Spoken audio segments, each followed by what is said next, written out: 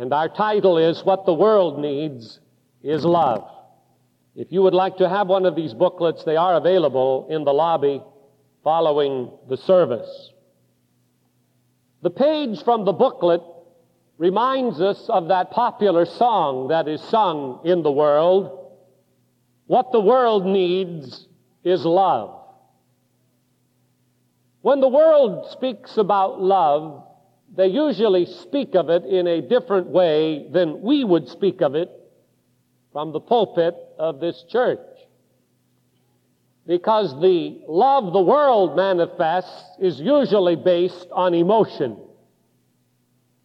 The love that Jesus talks about in the Sermon on the Mount is based upon your will, not on your emotion. So with that in mind, let us look at verses 43 through 48, adding to the verses that we have already read, printed on the back of your bulletin today. Matthew 5:43.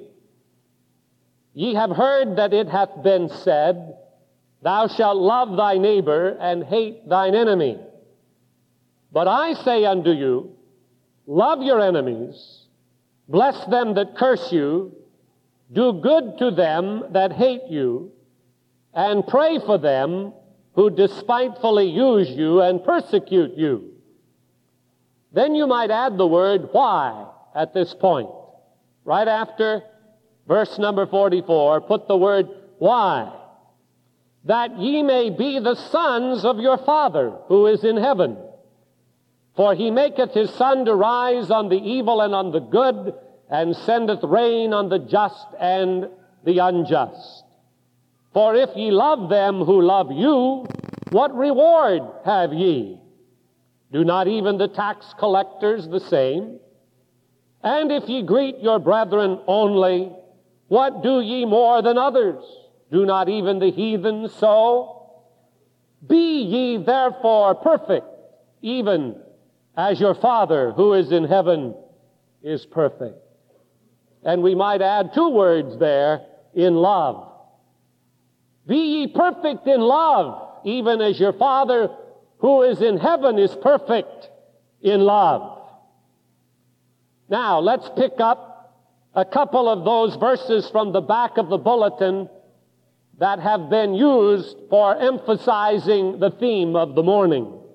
Romans 12:9 and 10. Didn't you just love this? Don't just pretend that you love others. Really love them. And here's a message to all of us in the family of God.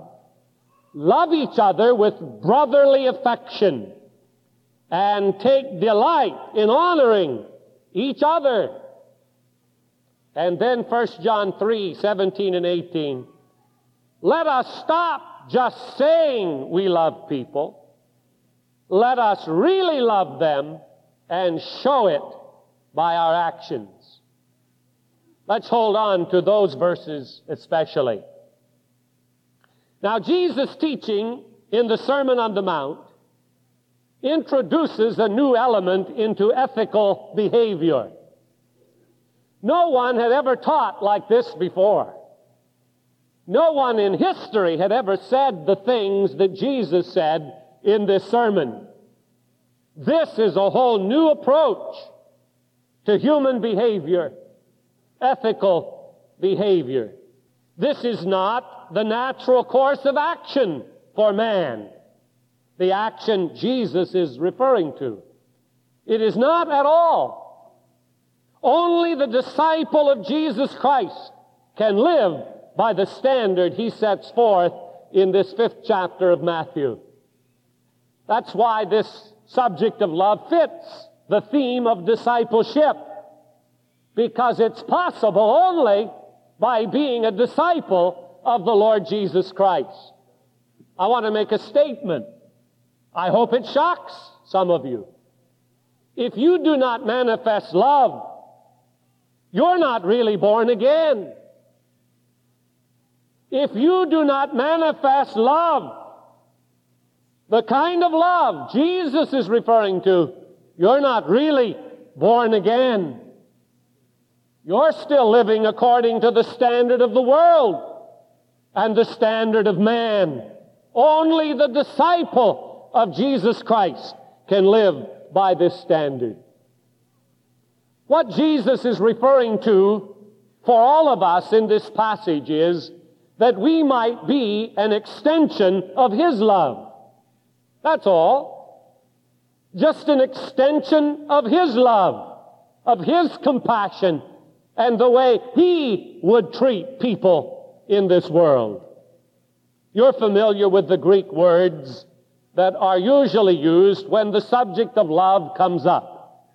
The word agape, a love which is an act of the will more than an act of the heart. That is what agape love is. You choose to love. That is the Greek meaning of agape. It is not how you feel. It is an act of your will. You choose to love your wife. You choose to love your husband. You choose to love your neighbor.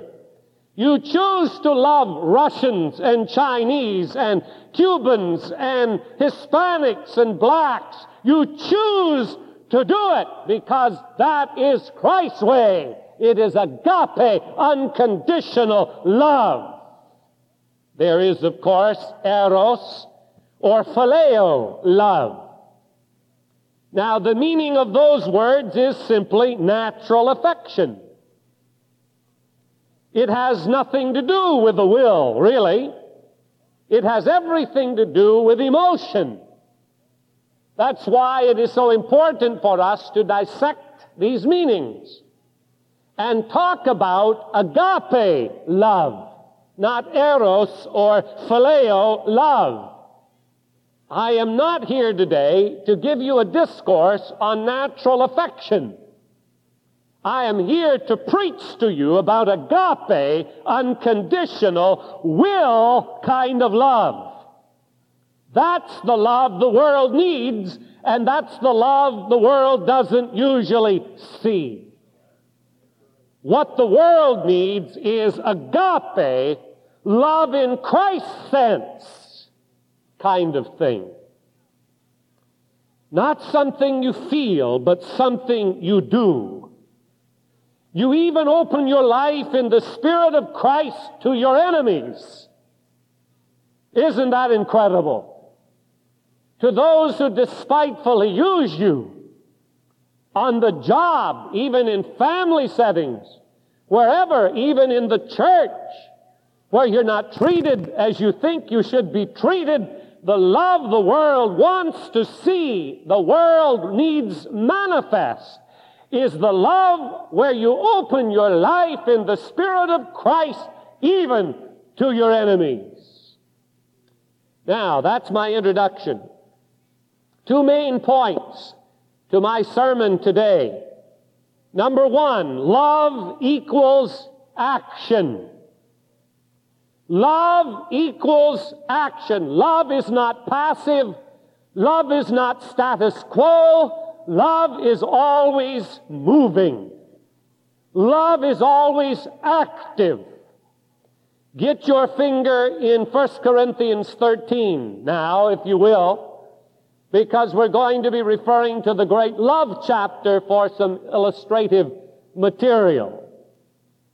Love can only be described by observing it in action. How do my grandchildren know that I love them? When Grandpa displays love to them. That's how they know. How will the world know that we love them? When there is the opportunity to observe love in action. Agape is not romantic or sexual love. That's what's wrong with so many relationships today. Those relationships are based on the wrong thing. It is a shifting, sandy foundation. Agape love is not romantic or sexual. It is, again, an act of a person's will. Agape isn't just tolerance. It's an act of self-sacrifice. It is reaching out, not just putting up with.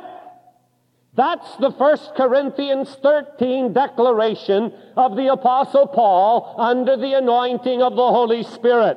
All gifts, however excellent, are nothing without what? Love. A demonstration of. You can speak with the tongues of men and of angels, but if you do not have love, you are nothing. You can prophesy, you can give your body to be burned, but if you do not have love, it is zero. It is not agape, self-sacrificing love. Language without love is nothing, is the first part of 1 Corinthians 13. You can talk until you're blue in the face, but if it does not have self-sacrificing love, it's nothing. Prophecy without love is nothing. Knowledge without love is nothing. It's right there in 1 Corinthians 13. Faith without love is nothing. Benevolence without love is nothing. Martyrdom without love is nothing. Giving your body to be burned. Martyrdom is nothing without true agape kind of love. Well, what is it? It's patient. It's kindness. Love is not envying. I want what he has, I want what she has, or I wish he didn't have it, or I wish she didn't have it. When you feel those kinds of things rising in your spirit, my friend, you had better question your relationship with Jesus Christ, the giver of agape love, because love is patient. It doesn't fly off the handle, mothers. Love is kindness, men. It's not dressing the lady down. Words that cut and maim and divide. Love is kindness. It's a demonstration of Jesus Christ, who never cuts us down, always lifts us up. Oh, it's one thing to stand in the sanctuary on Sunday and sing praise to God. It's another thing at home to love with patience and with kindness. It's another thing in the world in which we live to move without envy because somebody moves ahead of us or somebody has something we would like to have. To love without envying them or their position or what they possess. Agape. There are some good examples in the Bible. Cain, for one. Cain became jealous of Abel's sacrifice. He did not love this way. He envied and murdered. Joseph's brothers were jealous of him, and they connived his sale to heathen people, and Joseph survived even through the envy and the hatred of his own brothers. But what a tragedy for a family to have that kind of an experience. 20 years of separation because of the envy of the brothers. Love does not brag.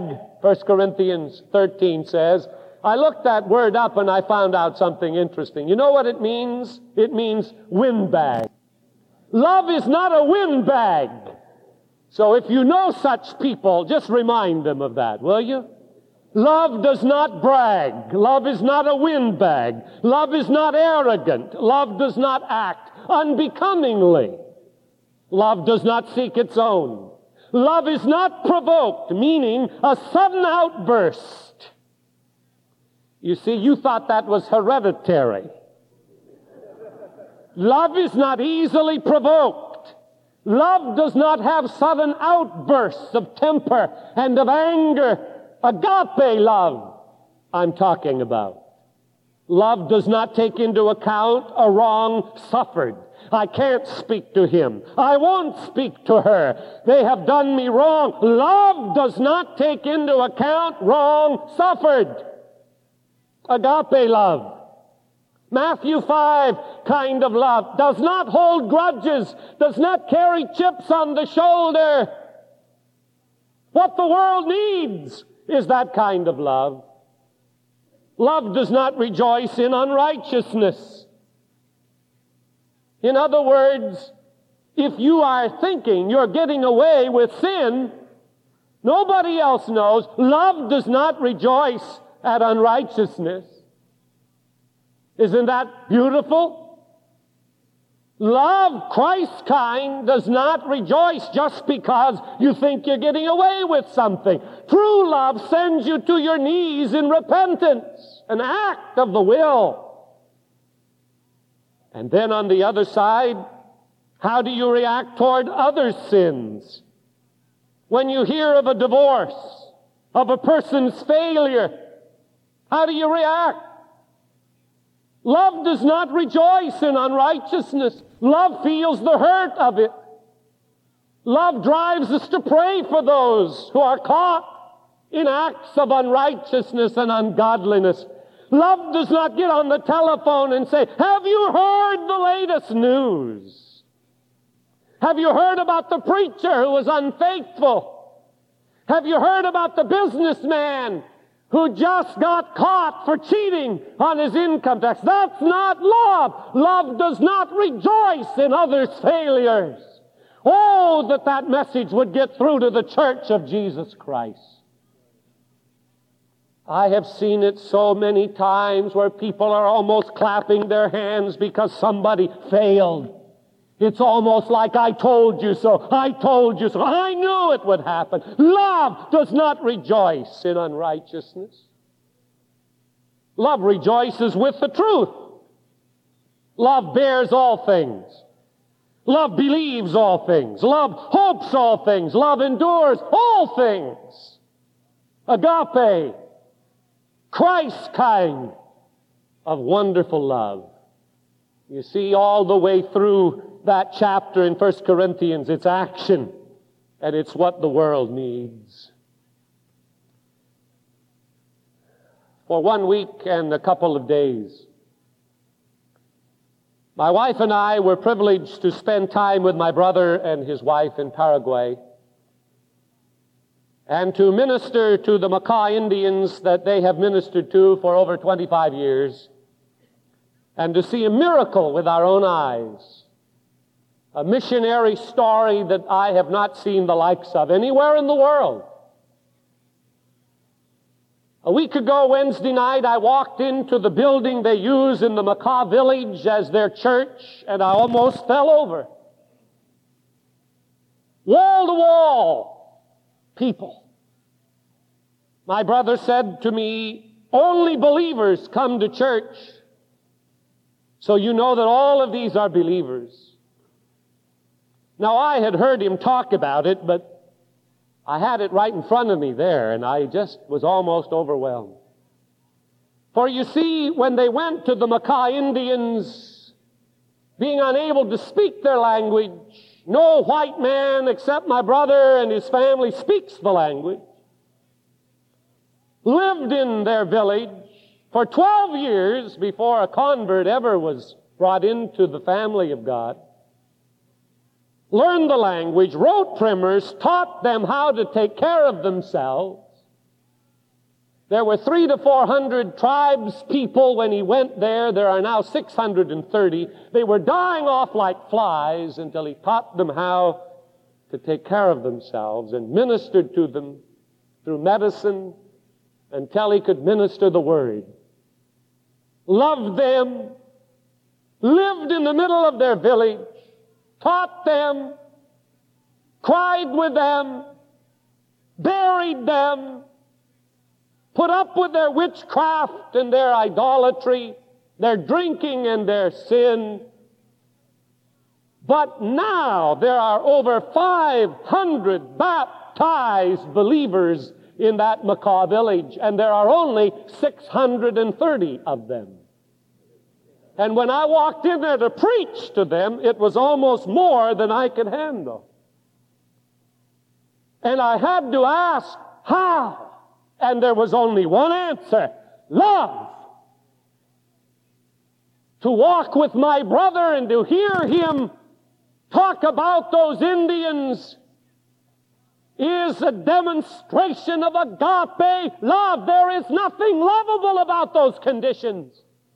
They still live in huts on dirt floors with an open fire in the middle. I'll show you pictures in a couple weeks of it. Nothing there to love in the natural. Heathen. But that village is filled with love. Last Tuesday morning, before we left, the tribe asked my wife and I if we would come to the village. Well, they wanted to make some presentations to us. We arrived in the middle of the village, got out of the car, and they began to come and began to drape things over our necks. Necklaces, pieces that they had knit together, meaningful to them. Some things with teeth in them, horse teeth, pig's teeth. And then they put headdresses on us with feathers.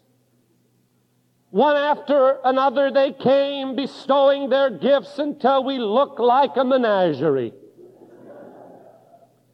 Then the leaders of the village wanted us to follow them, and we went from tent to tent to tent to tent. We arrived at 9 a.m., left at 12:30.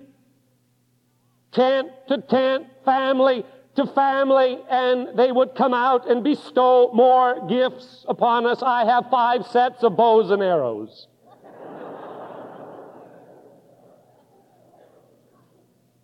And then we came to the part of the village where the unbelievers are. And I said, Marvin, did you plan them to live separate? He said, no, it's just the way their culture works. They set this up all by themselves. And we came to a tent.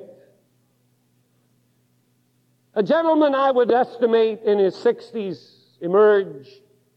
I learned his name was Gonzales, the witch doctor. My brother introduced my wife and I to him, and I clasped his hand and then began to observe something very unusual.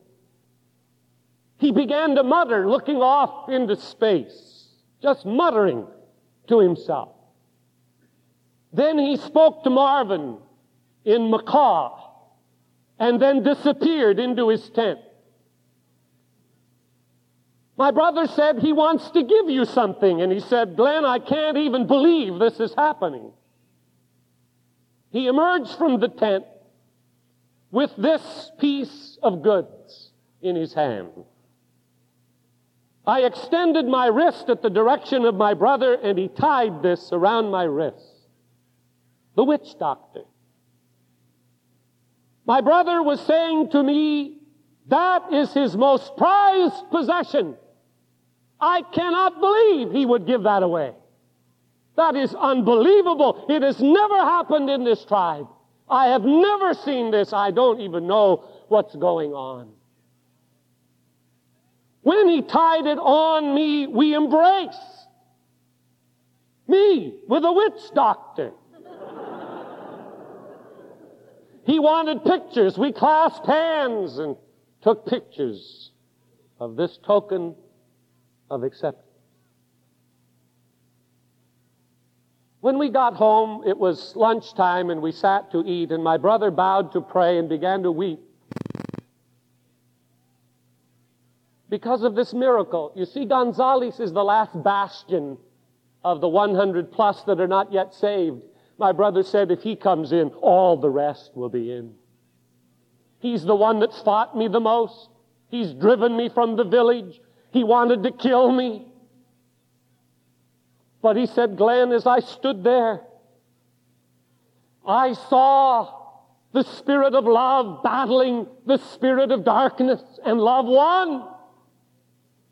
He said his muttering was a reaction to what he felt in your spirit. I couldn't communicate to him. All I could do was shake his hand and look into his eyes. But he began to mutter like an idiot. Why? Because light penetrates darkness, and love overcomes hate every time. And we rejoice at the lunch table because we believe in our heart that Gonzales will soon be in that church with the rest, worshiping the God of love who sent His Son that we might be redeemed. You'd better believe I cherish this little piece of goods. And I pray that even today, old Gonzales will come to know the Savior that we know. Without language capability. Only a spirit that has been touched by God's Spirit. A man was confounded, and the wicked world bowed to the world of light and the world of hope. I picked up my Testament a couple days later, reading, and came across the 16th verse of Matthew 4, the chapter before the Sermon on the Mount, and I read with great understanding. The people that sat in darkness saw great light, and to them which sat in the region and shadow of death, light is sprung up. I understood it. I understood it. What the world needs is love. Active, agape love. Is Jesus Christ so in you that Spirit communicates to the world? Love is action. Then secondly, I was arrested by the words in the last of chapter 5 on the subject of love. Be perfect in the same way the Father is perfect. And I thought, how could I be like the Father? And then I read it in the context that it sets. It's in the context of love. It's in that passage dealing with how you treat your enemies, how you treat those that wrongfully use you. And there it made sense. Be perfect in the same way the Father is perfect in love. Jesus bases his call to love on the very nature and practice of the Father. Verse 45 of Matthew 5. God treats his enemies and friends alike in his glorious providence. Isn't that marvelous? If you're here today as a sinner, God treats you just like he does the Christian, in love. He is not here to condemn you. The Bible says so. He is not here to send you to hell. You'll send yourself there if you go there. God responds to you as a sinner the same way he responds to us, in loving, gracious kindness. Be ye perfect in love, even as the Father is perfect in love. Hallelujah. To treat others as they have treated us is to act on the same level as the sinners of the world. God never acts that way just because the world has mistreated him and crucified his Son. God does not act in hatred. He acts in love, only love.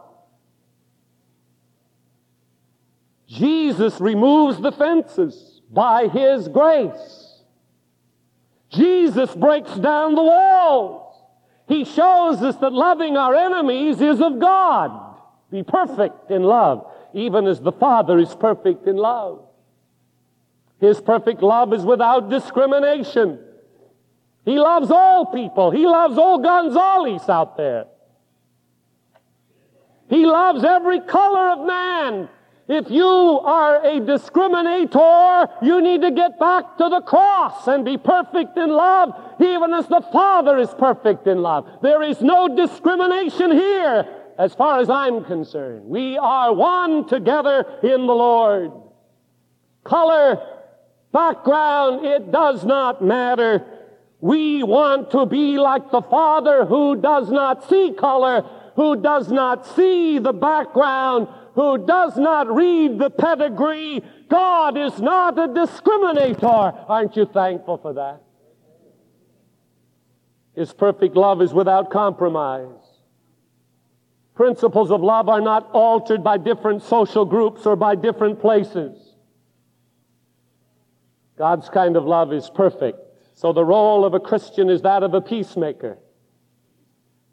In his home, on his job, in his church. You love people into submission. That's what you do. You love them into submission. A visitor once asked Robert E. Lee, the great Confederate leader, what he thought of a certain individual. Lee replied, "I think he is a very fine gentleman." The visitor then said, "General, he goes around saying some very uncomplimentary things about you. What do you think about that?" "Well," he said, "you didn't ask me what he thought of me. You asked me what I thought of him." The general would not stoop to pettiness. What a message to the church. Love your enemies. What else? Bless them. What else? Pray for them. You mean that enemy out there in business who's getting my clients? Yes. Pray for them. Bless them. Dr. Norman Vincent Peale told a story one time of a businessman who came to him whose life was failing, his business was not doing well, and he was filled with hate and contentment for his business competitors. And Dr. Peale said, "Here's your answer. You want spiritual power? Yes, sir. Give it to me." He said, "Here it is. Love your enemies." He said, "How can I love them? I hate them." He said, "Here's how. Every day, 3 times a day, you have to ask the Lord to help those fellows and love those fellows and give them a bigger year in business than you have yourself." The response of that businessman filled with hate was in a shout, "I refuse to do it." And Dr. Peale said, "Well, if you want spiritual power, you will have to do it." Finally, he went home and tried to pray for those so-and-sos, in his words, and just couldn't do it. The next morning, he couldn't do it. At noon, he couldn't do it.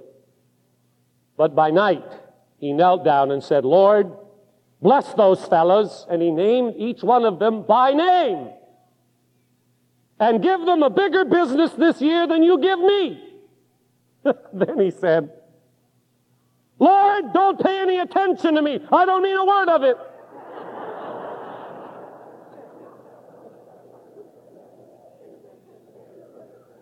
The Lord must smile at things like that. Then he finally said, in submission, "Okay, Lord, I don't mean it, but I wish you would make me mean it." Now that makes sense, doesn't it? He struggled for a week. Then suddenly it came. Happiness came to his life. He said it was like a great hand came down and took away from his mind the heavy weight that had been there. After praying 3 times a day for those so-and-sos, naming them by name, happiness came to his bosom. He was free, and he was able to be perfect in the same way the Father in heaven is perfect. I want to be that way. That's what the world needs. Our tendency is to hit back. But Colossians 3:14 says, "Put on love. Put it on like a garment." And I want you to do that in the closing minutes of this service. I want you to put on love like a garment. I want you to put it over your head and let it fall down over your whole body. Put on love. Colossians 3:14. How do you apply this with your companion, with your family members? Well, it sort of works like this. If there's a disagreement and you're sitting there in the room and the Cold War has ensued, you just sit back and look at her in a quiet manner, calm-like. And after a while, she will say, "Why are you looking at me that way?" And you will say something like this: "I'm studying you. You used to be the greatest, sweetest girl in the world. You were always kind to me, and I loved you for it. And now you're obviously upset and irritable, and I'm sitting here wondering why. Maybe it's my fault.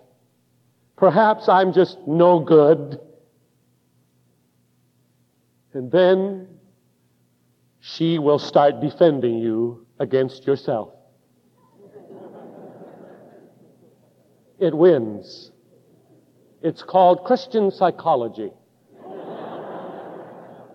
But it works. I have worked it time and time again. It works with anybody. You just don't get upset. You just don't fly off the handle. You hold a calmness. And you get your enemies to start defending you by the power of your will. You see, I have said to my wife, I refuse to fight. It takes two to fight, and we don't fight. Maybe I'm so bad I make you this way. Oh, no. And you're back into fellowship. Works on the job, it works with children, because it's the Father's way. You get outside of yourself. The Discipleship Dynamics group, if you were not here the night they made their awards, I think it was the Sunday night before we left, Paul Williamson told of going to a home, 3 members of the team from Discipleship Dynamics, to visit a girl, 22 years of age. She happened to be in the hospital, according to the mother in the home. So the group decided to go to the hospital after some conversation, which is not the normal thing. The second mile, and found a critically ill 22-year-old girl waiting for a liver transplant in the hospital. Those 3 presented the gospel to that girl. She received Christ into her heart. And a few days later, she died. Love. The second mile kind of love brought a girl into the kingdom of God who would be in the kingdom of darkness today if it had not been for agape love. Second mile love. Listen, little children, that's you and me. Let us stop just saying we love people. Let us really love them and show it by our action. Listen, I give you a new commandment, that you should love one another just as I have loved you. So you too should love one another. Listen, be ye perfect in love, even as your Father which is in heaven is perfect in love. He's never vindictive. God is a God of action. Love equals action. Be perfect in the same way the Father in heaven is perfect. Take those verses, apply them in your life, and see the power of God explode in you until you can even talk to a man who doesn't understand you, and he will bow to the Spirit of love, God's kind of love that is not prejudiced, that is not compromising, but a love that embraces, a love that reaches through, a love that wins. Let's bow our heads together in prayer. O God, our Father, God of love and God of mercy and God of grace, thank you for the privilege of preaching your gospel again today.